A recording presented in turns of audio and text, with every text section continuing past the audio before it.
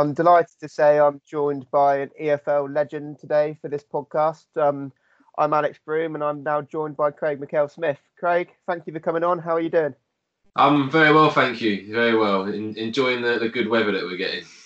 Well, sure, you can't make the most of it to the degree you'd like to due to the lockdown rules. How have you been coping during lockdown? It's not been too bad. So I've spent most of my time trying to entertain them, trying to kind of get out in the garden and run around and just keep them entertained. Really, it's a strange situation. They don't quite understand it, so it's just keeping them mentally active, because I think that this moment in time they'd be at school playing with their friends, so they don't quite understand why they can't. So yeah, just trying to keep busy, just doing activities and stuff, and doing the best we can until hopefully we can kind of resume normality. Yeah, what have you been doing yourself to keep fit? Obviously, as being a footballer, you've got to try and stay in the best sort of shape you can be. Have you been going runs, working out, doing like individual training sessions? Yeah, I've been going kind of doing some runs, trying to kind of stay fit, doing some gym sessions, doing some ball work, just doing as much as possible. Really, it's difficult. Obviously, doing it by yourself, you don't really have a guide of how well or how fast you're actually running. You're kind of just basing it off what you're doing. So I'm just trying to tick over. I'm just trying to do as much as I can. Obviously, with regards to the season and next season, I don't quite know what's happening, but I want to be as fit as possible, because I could see one season rolling straight into the next. So have you been reporting back to have you reported back to Gareth at Wycombe or Alex Revel at Stevenage? Because of course you're known at Stevenage. Who have you actually been like feeding back your sort of progress and well-being to during the state? I've talked to like a bit of both. I spoke to Gareth recently, just obviously about the situation and what's going on. I think my loan with Stevenage was up on the 29th of April, so I don't think I'll be going back there this season. With regards to Wycombe, I don't know what the situation is. I know obviously there could be playoffs, the season could carry on, so I don't know my role at the moment with them. So I've just basically, the both fitness coaches have sent me stuff, so I've just been literally just trying to stay on top of it, trying to do bits and pieces. And as I say, whether I go back and I play for Wycombe with regards to finishing the season, if not, at least I'm fit and ready to go for the following season. So hypothetically, if Wycombe are in any playoffs, you would be available for selection then? I don't quite know. I think they obviously got to go to the FA and find out the kind of the situation, really, because it's so unprecedented. No one actually knows what the what is going to, how it works out. So I think the club are going to go and speak to the FA and see if it's possible for me to be re-registered. I haven't featured for Wycombe this season. I've only played for Stevenage. I think the rules are you can feature for two clubs within a season. So yeah.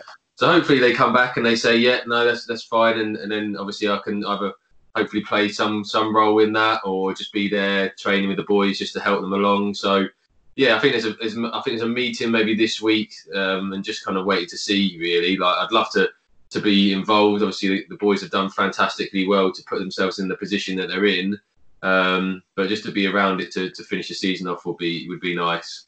So due to this pandemic, we're still not quite 100% sure what is going to happen in League One with the final standings, whether it goes to points per game, which is looking likely now, whether it goes to the playoffs or not. Your former club, Peterborough, would be, for want of a better word, victims of this points per game ratio. Do you sort of feel sorry for them, since they had like quite an easy run in and they've dropped from 6th to 7th due to Wycombe moving from 8th to 3rd due to having played one game fewer than the other teams around them?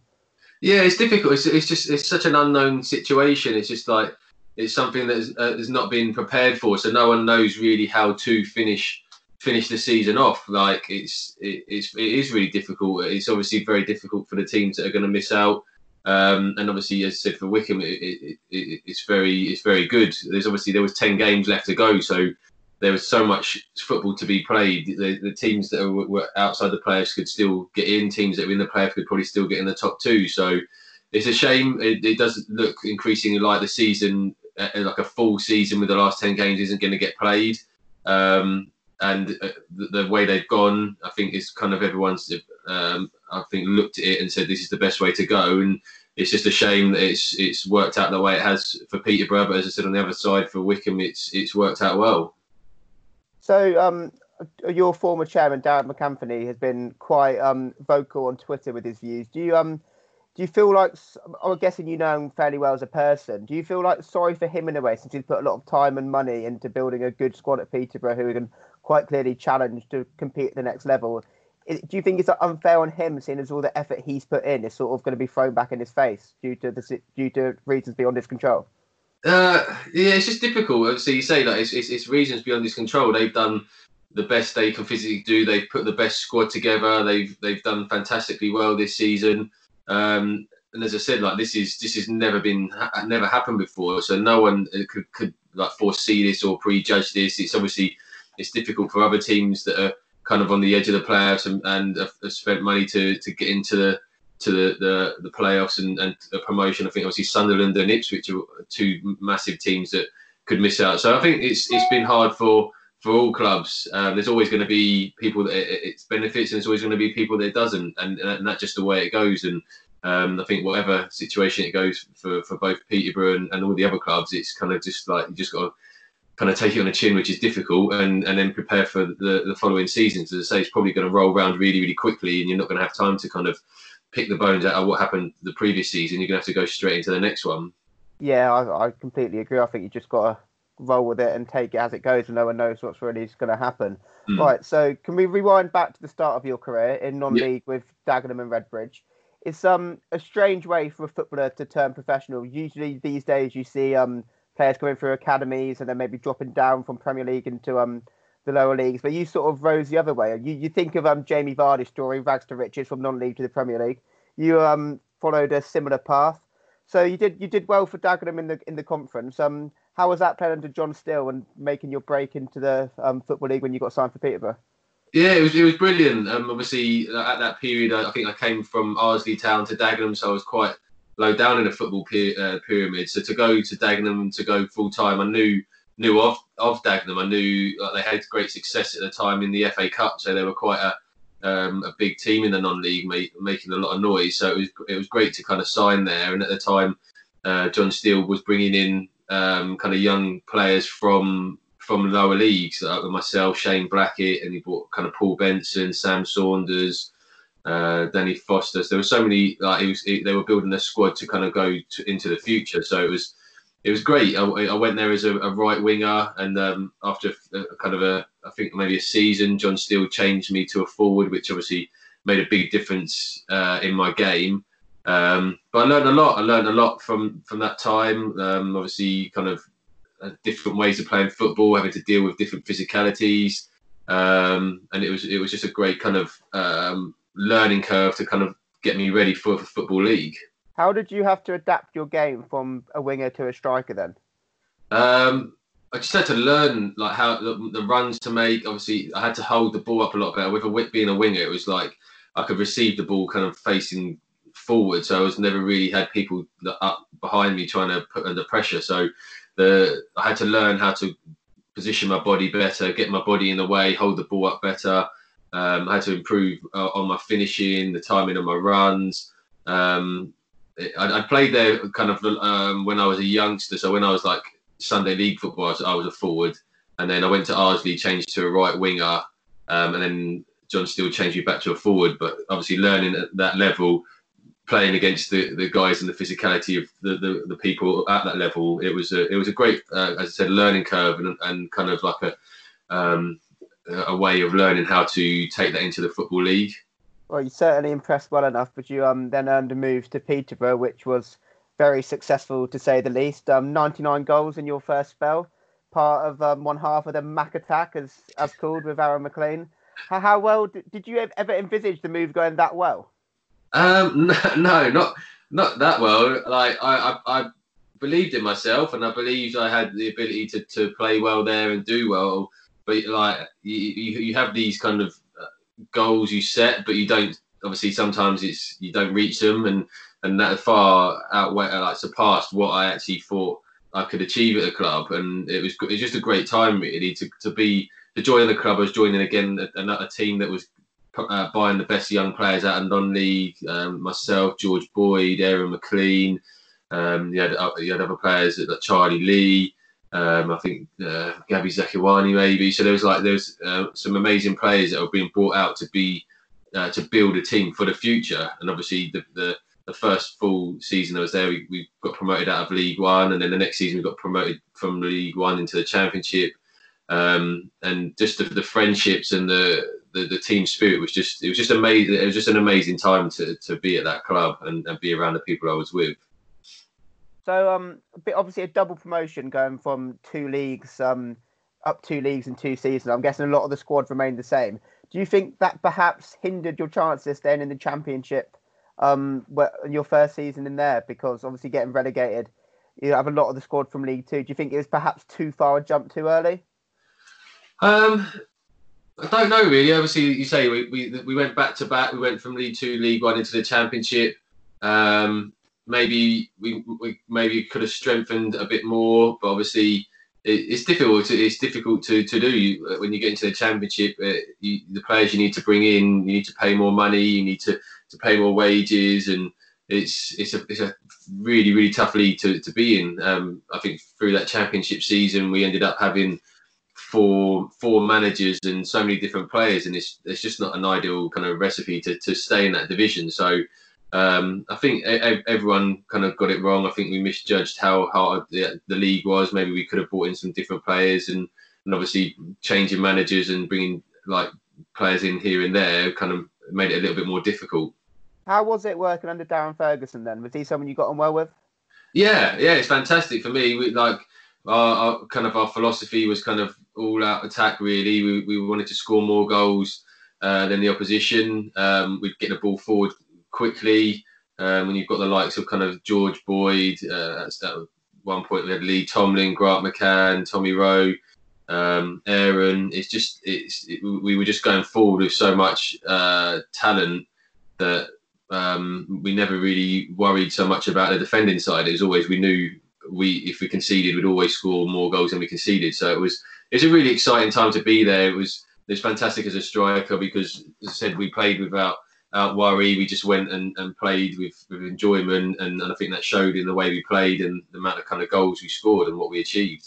So it's like you score 3, we'll score 4. Just try and go all guns blazing and just keep firing in the goals rather than worrying them defensively. Yeah. So obviously, having such a good strike partnership on the pitch with Aaron McLean, did you get on well with him off the pitch? Yeah, brilliantly. Like, I think that's what made it such a great partnership, is that we got on so well. We spent a lot of time together off the pitch, and it wasn't just me and him. It was the whole squad. Like we'd live within very close proximity. Like there's quite a lot of us lived on one estate. So we'd train, we'd go around each other's houses, we'd cook dinner, watch films, we'd all go out in the evening together.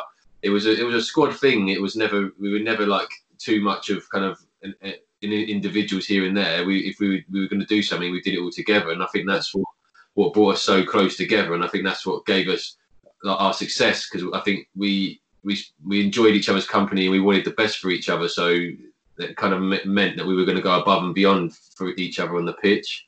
Yeah, I was just about to ask, you think the team spirit was a big reason to why you were so successful during your time at Peterborough then? Yeah, definitely. Like throughout the clubs I've been to in my career, like the ones that we've done well at, they've always had like amazing team spirit. And the team camaraderie with Peterborough was huge. As I say, like we'd all kind of go out on a night out together. We'd all go for meals together.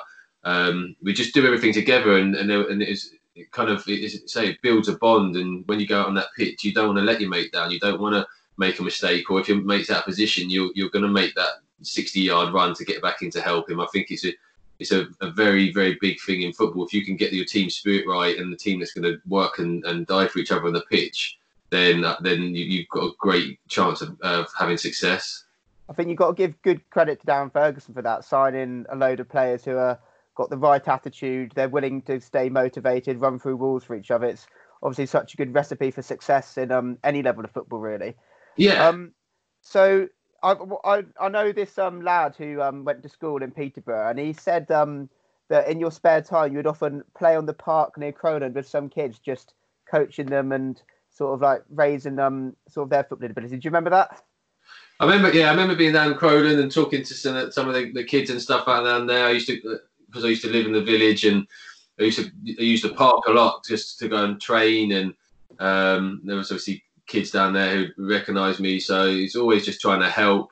I'd always go down there, and like I used to race my dogs to get quicker and stuff. So I was always doing stuff to improve, and obviously to help other people improve and give them little bits of advice is nice. It's nice to kind of just try and help other people along. For being such an icon with the Peterborough fan base, do you think, as well as your goals on the pitch, sort of like having that friendly personality off the pitch, do you think that sort of helped earn your legendary status and popularity within the club? I don't know. I just try and be nice to everyone. Like, there's no me being a professional footballer is no different to anyone. It's just a kind of a role that I'm doing, and I'm no better than no one else. So I try and treat everyone how I would like to be treated. I talk to everyone because it's nice just to have conversations. Everyone has different opinions. Everyone has different questions, and obviously, it's just nice to socialise with people and have chats. And yeah, you see different points of view. You can explain your point of view sometimes when you're playing and what you see. And I just think it's just being more open and receiving. I think it does definitely kind of help you with the fans because they see you as a normal, down-to-earth person. I think now with the Premier League a little bit, players are so far away from the fans. They don't have that relationship where if something's not going right, then the fans can kind of get behind the player because they understand who he is as a person and stuff like that. I feel having that closeness between the fans and the players sometimes gives you that little bit of leeway when things aren't quite going right. Yeah. So after relegation from the Championship with Peterborough, you then stormed back to promotion in the first season in League One via the playoffs, I do believe. You scored in all 3 playoff games. Would you say you're a man for the big occasion? Yeah, I loved it. I loved the pressure. I loved that's what you play football for. You play football for the big occasions. You play football to have that kind of nervous, excitable energy. And just for me that season, it was just going so well. Everything I was doing, everything I was kind of shooting at goal was going in. So to score in both playoffs legs and the final was just an amazing way to cap off like my period at Peterborough at the time.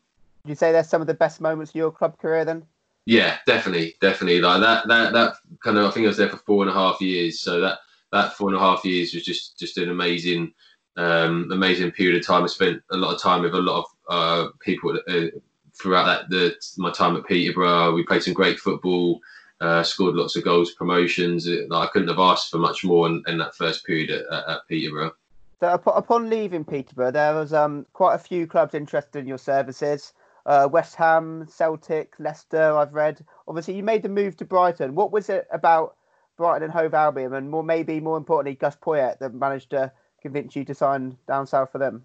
I just think it was just like he actually appreciated that he was wanting to sign me. He spent time actually talking to me about like why they wanted me, how they were going to build a team around me. I think I did speak to Leicester and West Ham, but they never really showed that much interest, and it never really went anywhere. Whereas as Gus, he spent a lot of time explaining to me what he wanted from me and the path the club was taking. And he actually felt like he wanted me at the club. So kind of looking at it, I saw that the club was putting a great infrastructure in place to be in the Premier League. It was a good challenge. It was as I said, it was a next step, and and then so I felt like he was the one that really wanted me to be there to help me progress with the club. Did you feel signing for quite a big transfer fee, £2.5 million? That's a substantial amount of money, really, for any Championship club, even today. Did you feel any pressure with that transfer fee on your shoulders? Yeah, I think now when I look back at it now, I realise that I kind of took that in the wrong way. Instead of kind of like I was appreciative of it, but like being, I let it weigh on my shoulders instead of looking at it and going, oh, brilliant, like someone appreciates me, they want me for $2.5 million, and using that as a positive. I kind of took the pressure of now they've spent all this money, I'm their biggest signing of their club.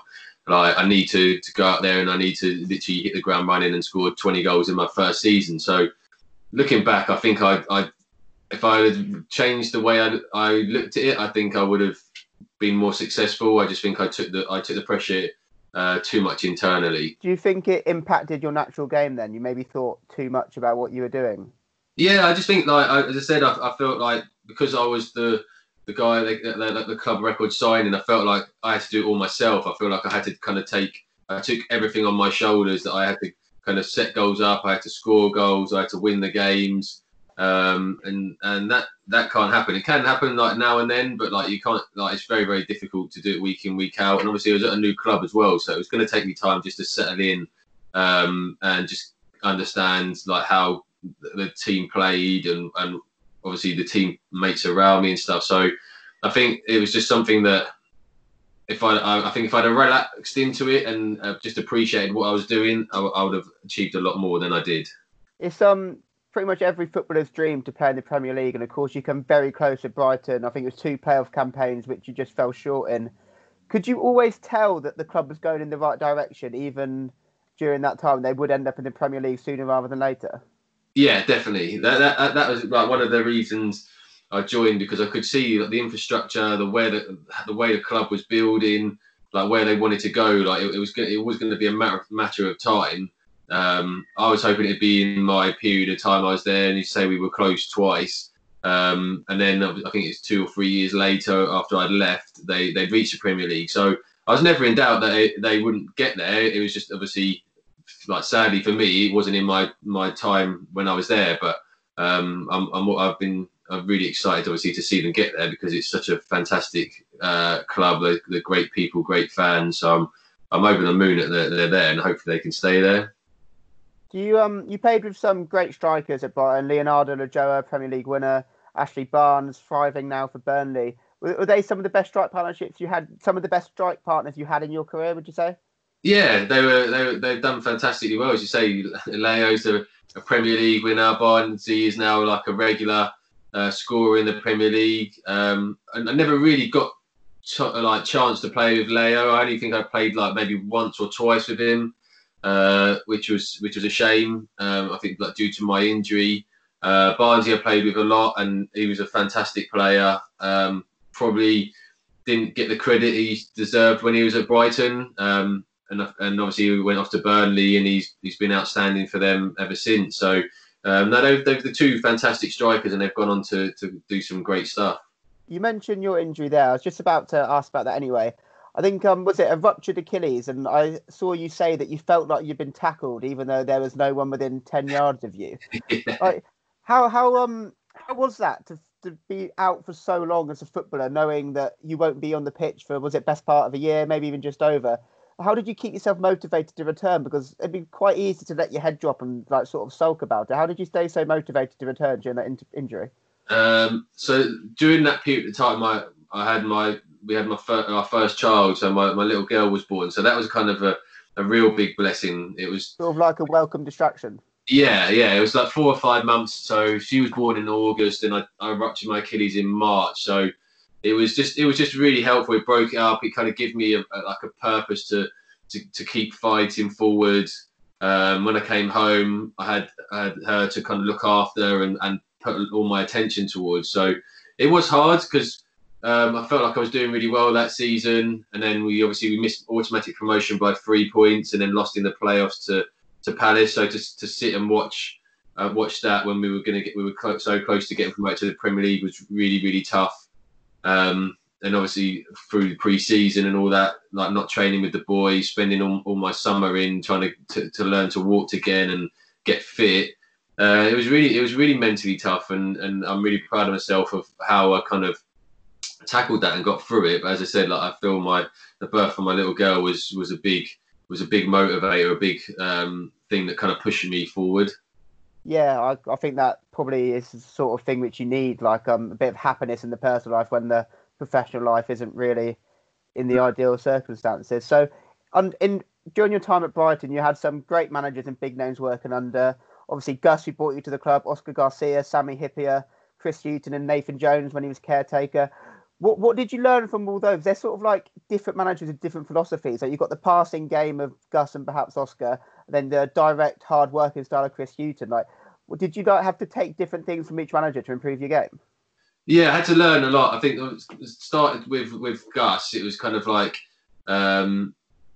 it was a big change, because with Peterborough it was kind of like get the ball forward to me, just get me in the space and let me go. And it was at Brighton they said they were going to kind of do that to start with, and then I feel Gus maybe had to adapt his style just because the Championship was a lot different to League One. And then obviously he adapted it to the point where obviously Brighton became known for the passing style and the keeping it and the moving it. So I had to learn a lot through that period of kind of being patient. I had to learn a lot more about holding the ball up, bringing other people into play, like the timing of my runs. So through Gus, I learned a lot, and I think it was very beneficial for me, because it was parts of my game that needed to be improved. I maybe didn't embrace it as much as I should have done at the time, as to say, like, because I was so successful with Peterborough under a certain style, I wanted to carry on playing that style.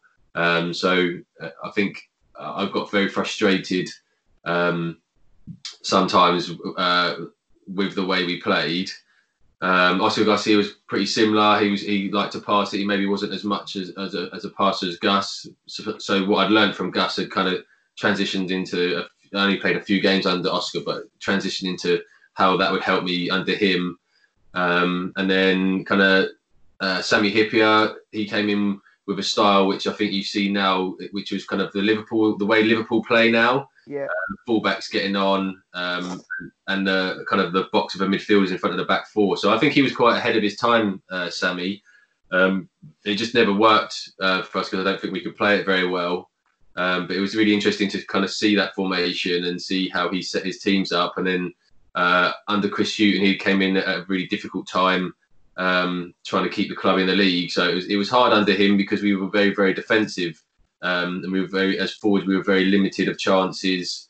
So I found it quite difficult under him. But again, he was very successful with the club, because he took them into the Premier League. Are you surprised at how well the club's doing now, like being a stable Premier League club? Do you think that was always on the cards? Yeah, I think so. They've got fantastic owners who are very shrewd and very clever. They've done some great business. Obviously, they've brought in a fantastic young manager. They've got some good young players with some good experienced players, and they've kind of become a Premier League team now, like one that's regularly in mid to lower table, which is great. So it's tough though, because the Premier League, the amount of money in there, it's tough for every team really now. So for them to be regularly staying in the Premier League, I think is a huge achievement. Yeah, massively. So when your time at Brighton ended, you were told your contract was not going to be renewed. How was that situation? Did you get a phone call? Were you called into the manager's office? What happened? To see Chris Hughton, I kind of knew it was coming, because I hadn't been the same player I was pre kind of rupturing my Achilles. It had taken me, so I was out for 13 to 14 months. It was still kind of like I was still trying to find fitness. I was still trying to find like different ways of playing, because it kind of taken a little bit out of my body in the sense of like acceleration, sprinting. So I wasn't quite the player I was before. And I hadn't really played too much under Chris. I hadn't really scored too many goals, so I kind of knew what was coming. So he just sat down and he just said he wasn't going to renew my contract, and he just felt that there was kind of bits missing from my game, and he just felt it was time for us to part company. So there was no hard feelings. I knew it was coming. I was disappointed, because I loved the club and I knew where it was going and what was going to happen, but I also understood the kind of the situation with myself. So it was hard to take, but it's football. It happens, and you just have to move on and move on fast. I can imagine you had a whole host of clubs trying to earn your signature after that, because you see a free agent of someone of Craig McHale-Smith's caliber, you can't really pass down the opportunity to try and sign someone of your pedigree. What made you choose Luton after that? Was it worth linking back with John Steele? Was it the location? Was dropping down 2 leagues to League Two? It's safe to say that raised a few eyebrows around the footballing world. Yeah, I may have kind of jumped in a bit. I maybe should have waited a bit longer to see what was around. Obviously, John Steele was at Luton at the time and wanted me to go down there. And also, I don't know. I think, as I said, I might have just jumped a little bit too quick. But obviously, I also wanted to get back into playing football, and I knew John, so I thought it would be a good way to kind of feel my way back in and kind of start feeling like myself again. So yeah, I went and obviously Luton's is a club that's a big club that wanted results instantly, because obviously they were in League Two and didn't want to be there. And I see it as a challenge. So it was that was the kind of the reason I went there. Do you feel like you ever produced your best football for Luton? Do you think they ever saw the best of you? No, not at all. Again, I got a bad injury. I was out for 8 months. I was kind of still finding my way back into getting fully fit, and I think that was kind of halfway through the first, or 3/4 away through the first season. I broke my ankle and out for 8 months, and then it's like you're kind of back to square one again, and then you're having to rebuild yourself. So then, no, they never saw the true me. I came back to fitness, and at the time they had kind of Jack Marriott, Isaac Vassell, and Danny Hilton, who were all doing really well. So it was tough not getting back in the team. But again, you've got 3 players of that quality in front of you. It's hard to drop one of them to bring in someone who's been out for such a long period of time. It must be so frustrating for you getting injuries during the worst, the worst period you could have them in your career, like in your prime, firstly at Brighton and then at Luton, when you just want to get back into it, as you said, play football and find your feet. That it must be really tough. But I think you perhaps have an unwanted thing here. What I associate your time with Luton mainly is the best offside goal ever. I think a lot of people that did the rounds on social media a bit. Like, that's one hell of an overhead kick you scored against Mansfield. And I've got to say, from the naked eye, it doesn't look like you were offside. How gutted were you when you saw the flag up after that? Oh, I was devastated. Like, he must have the best eyesight in the world, because, like, from watching it back, it's like I can't see where I'm offside. So it was just really, really disappointing to score a goal like that. And if I was kind of 2 or 3 yards offside, then I can kind of hold my hand up and say, yeah, it was nice to score it, but obviously I was offside. But to the naked eye to see it, like, you probably have to get VAR and probably say like 2 millimeters or something, maybe. Like, it was hard, because I think as well at that time, like, scoring goals I was finding hard at Luton. So for that to have counted may have made a big difference for myself over the next few games. But again, it's all ifs and buts. I did it, and it was disallowed, and again, you just move on. Football moves so fast. It's just you can't dwell on these things. I saw. I looked in because obviously it's right in front of the away end. I looked in the faces of the Mansfield crowd. There's so many people shocked, like their hands over their mouth, like, wow, has he just done that? And then seeing the linesman with his flag up, I can't imagine how gutted you must have been. Would you say that would have been the best goal of your career had it stood?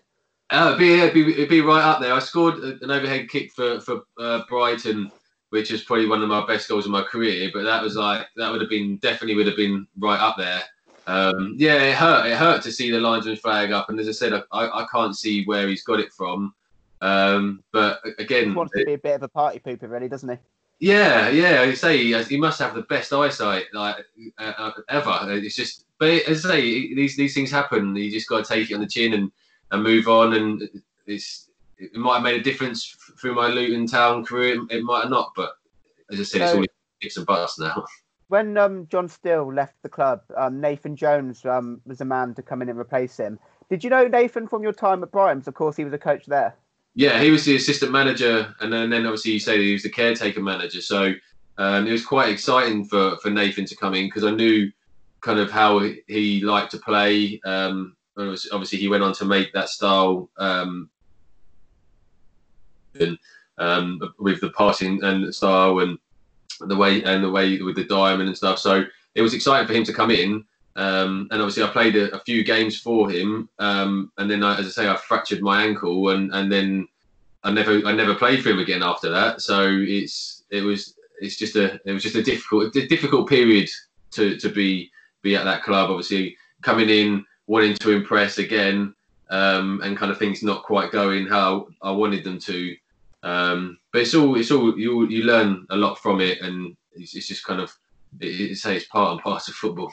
Have you still got a good relationship with Nathan Jones? Then was there any bad blood when he didn't? When do you feel a bit aggrieved when you didn't play as much under him as perhaps you would have liked, or did you understand like his reasoning for obviously having 3 top class strikers in as well as yourself?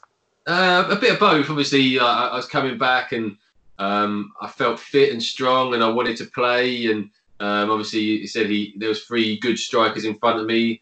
Any footballer wants to be playing, and any footballer believes they should be playing, and that was the case with me. And obviously, at the time, the 3 strikers were doing well, so I can understand his point of view of being, well, I've got these 3, they're doing well. You're going to have to kind of wait. And as I was older, I was early 30s, and they were all kind of early 20s, so that their resale value was far greater than mine. So again, I totally understand. It's disappointing because I want to play every game and I know what I contribute.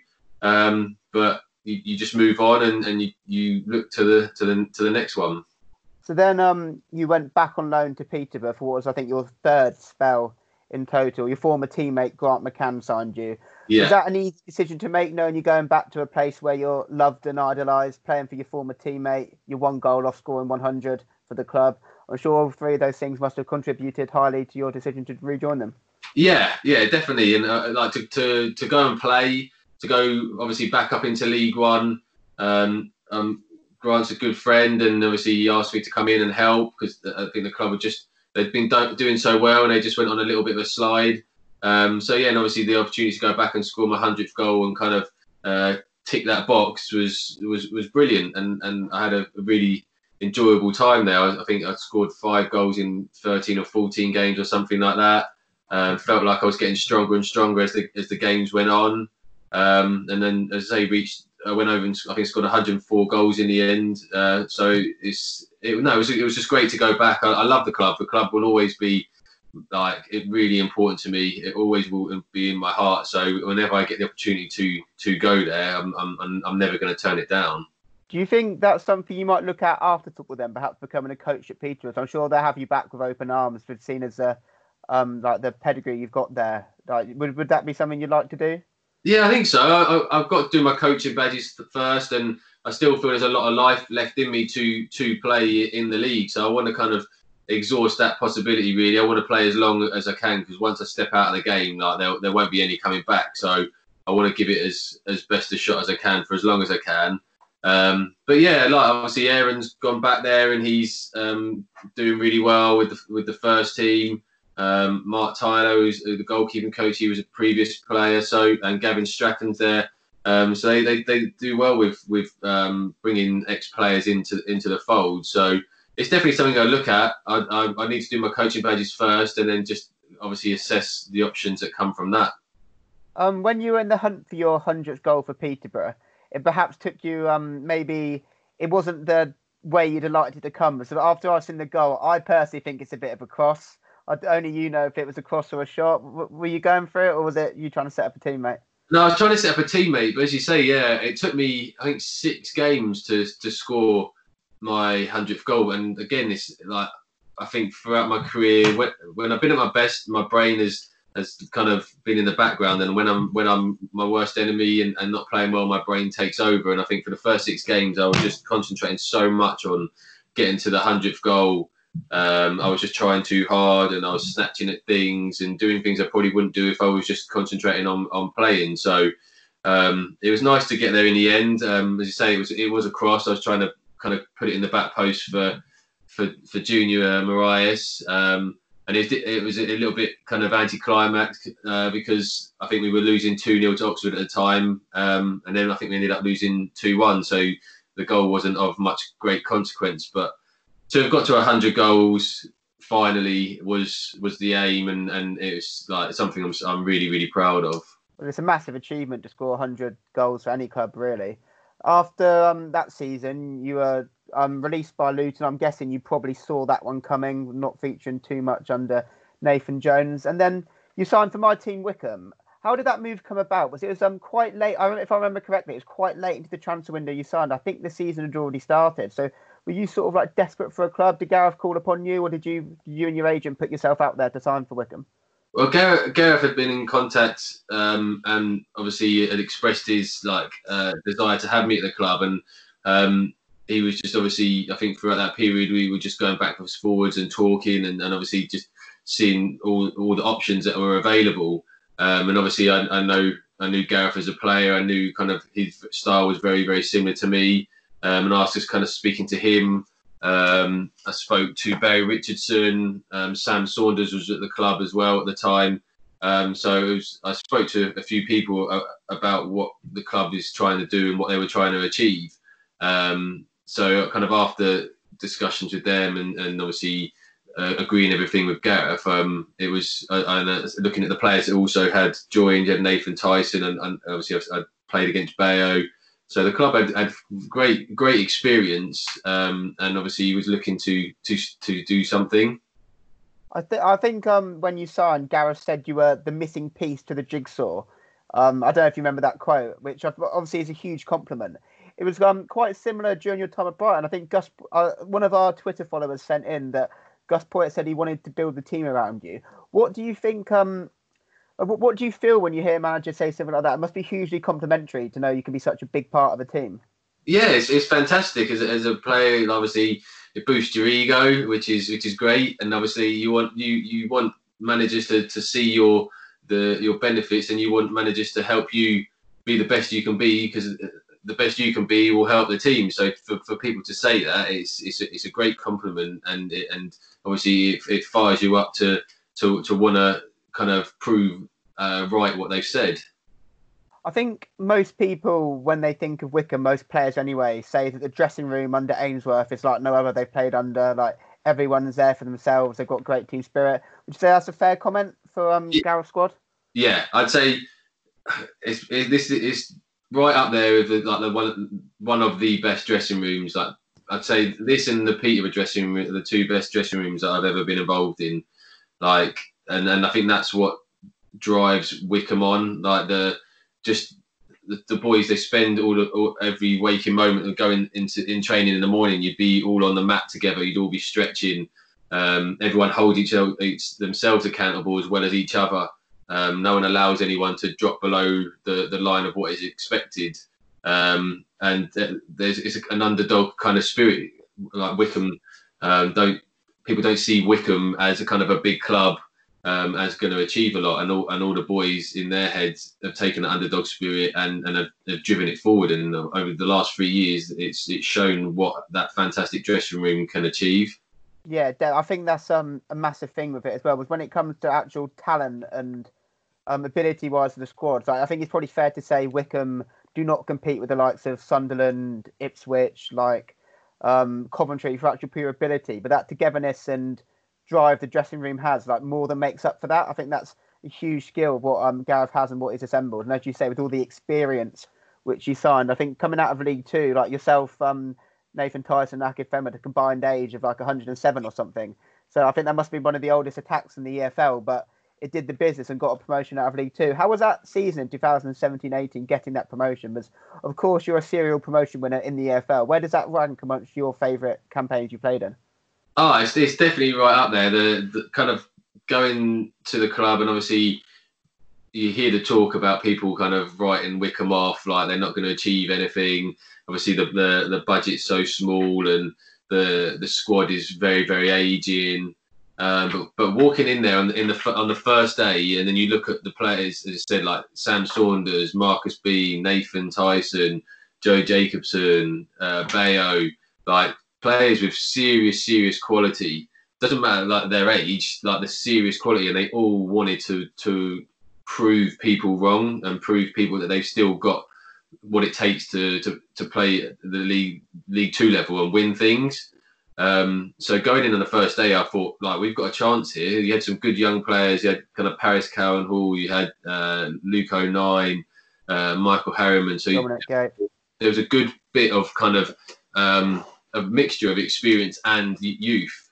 So I was excited. I was really excited, and the talk straight away from everyone was like, "We're going to get promoted." Like you look at the squad, that will be a travesty if this team doesn't get promoted. So going in day one, that was the expectation. So that season was notable for many late winners. Yourself scoring one at Crewe. I think that was when the moment I really believed. Like, I think it was just after, or maybe just before that famous 3-2 win at Luton. I thought, right now, this is it. This is where I believe, like, we're really going to have a great chance to promotion from this division. So it must have been scoring all those late goals. It must be fantastic for the team spirit. But of course, there's so many games which decided like Wycombe get another injury time goal. Wycombe has snatched a point late on. That must be great for the team spirit and like the confidence of the squad, knowing that no matter how long's left on the clock, you're not beaten. You can always dig deep and get that late goal. Yeah, I think that's just synonymous with Wycombe. It was like we were never beaten. We were losing games kind of 2-0 down to 10 men or whatever it was, and we'd come back and win. Like there was that belief that it didn't matter what the score was. Like we would get something from the game, even if it was a 96th minute. We would achieve something. And obviously, as you say, as the season goes on and you keep doing it and you keep repeating that fact, the more you believe that there is something special going to happen. I think for me, one of the games was probably when Beanie scored.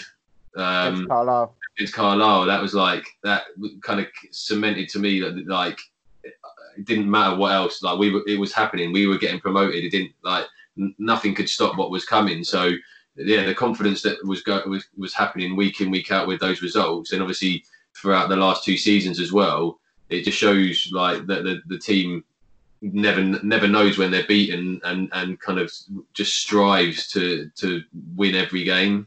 So with that, are you surprised to see how well Wycombe are doing now in League One?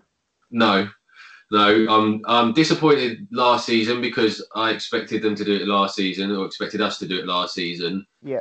And I feel at Christmas, obviously we were 3 points outside the playoffs. And I'm just disappointed that they didn't push on. I left to go. A couple of loan players going back might have factored in that as well. Yeah. I think it was. Yeah, I think that obviously. I think Fred went back. I think Bryn went. I think did Randall go as well? Yeah. So that made a huge difference. But I honestly believe that if those 3 had stayed, I think there would have been a chance of being in the playoffs at least last season. So for what they're doing this season, I'm not surprised at all. I'm slightly disappointed because over the Christmas period this season they were flying, and I think if they could have got kind of a couple of wins throughout that kind of tough 8 games over the Christmas period, I think the club would still be in the top 2. But obviously, where they are now, and depending on what how the football league see it, for the club to get into the playoffs would be something that they deserve, and I think it's an exciting time. So you've been promoted to the Championship, of course, with Peterborough. How do you think this Wycombe team would fare if they did end up playing Championship football next season? It'd be tough. It'd be really tough. The Championship is basically the Premier League 2 now. It's the teams, the budgets. Like there's world class players playing at that level now. So it will be a very, very tough task. But with the dressing room and obviously there's new owners and depending on how much they would want to put forward to improve the squad, I wouldn't put anything past the team. I wouldn't put it past them to hold their own in the Championship. But hopefully they get the opportunity to do that. So moving on to your current club, Stevenage, it's been a bit of it's been a bit of a strange season really for the club. Like starting with Dino Mamria, he then left. Then Mark Sampson was in caretaker charge for quite a considerable length of time. Then of course Graham Wesley come in, and none of those 3 managers really probably got the best out of the squad. What do you think it's down to, that the fact Stevenage has struggled quite a lot this season? As you said, like 4 managers in a season isn't ideal. Every manager has their own way of playing. Every manager has his own ideas of what players he wants to use, and obviously bring his own players in. So I think the squad was kind of 35, maybe more players. So it's a difficult one. And when you're down that kind of area of the division, your luck you just have no luck. Everything kind of seems to go against you, and then obviously it snowballs and it becomes more and more difficult. So it's been really tough. It's a great club, and obviously like if they can get themselves right and kind of be consistent with the manager and players, and I think that they can do well. It's just, I think when I got relegated with Peterborough at the Championship, we had 4 managers and lots of different players. It's not a recipe to help you kind of get a winning football club. Do you obviously Alex Revell's taken a job on a player manager sort of role?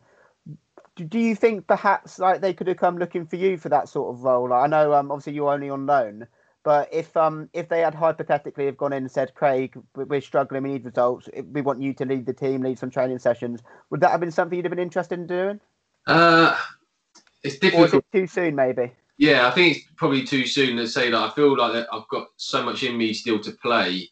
And I feel like once you start kind of looking at that route of being a kind of a player manager, player coach, I feel like then you're seen in a different light. You're seen to kind of be moving out of the game and into that side of the game. So I feel, for me, as I said, I've still got a lot more life in me. I hope to carry on playing in the league over the next few years, and then maybe after that, and then I'd look into it. But I think Alex Revell is a great fit for the club. He's obviously been a player there, so he knows all about the club and what to do and what they expect. And he was a good player as well. And obviously he's a young manager who's learning his way. So it's probably the perfect time for the club to employ him, because I think he's on his beginning of his journey, and I think Stevenage need something different to start pushing them back in the right direction. Still no one really knows what's happening with Stevenage either, because they've got, of course, we don't know if anyone's getting relegated. Then if it does, it could be Macclesfield with their points deductions, and then Stevenage, it could also be them, as of course they're bottom of the league at the minute. So it's quite a difficult time to like appoint a manager when you don't know really what's going to be like in the future of the club. Yeah. But anyway, I appreciate all of that. I don't want to keep you too long, because we're nearly going for an hour, but would you be all right to answer a few questions on Twitter quickly? Yeah, go for it. Lovely. I'll just load it up now.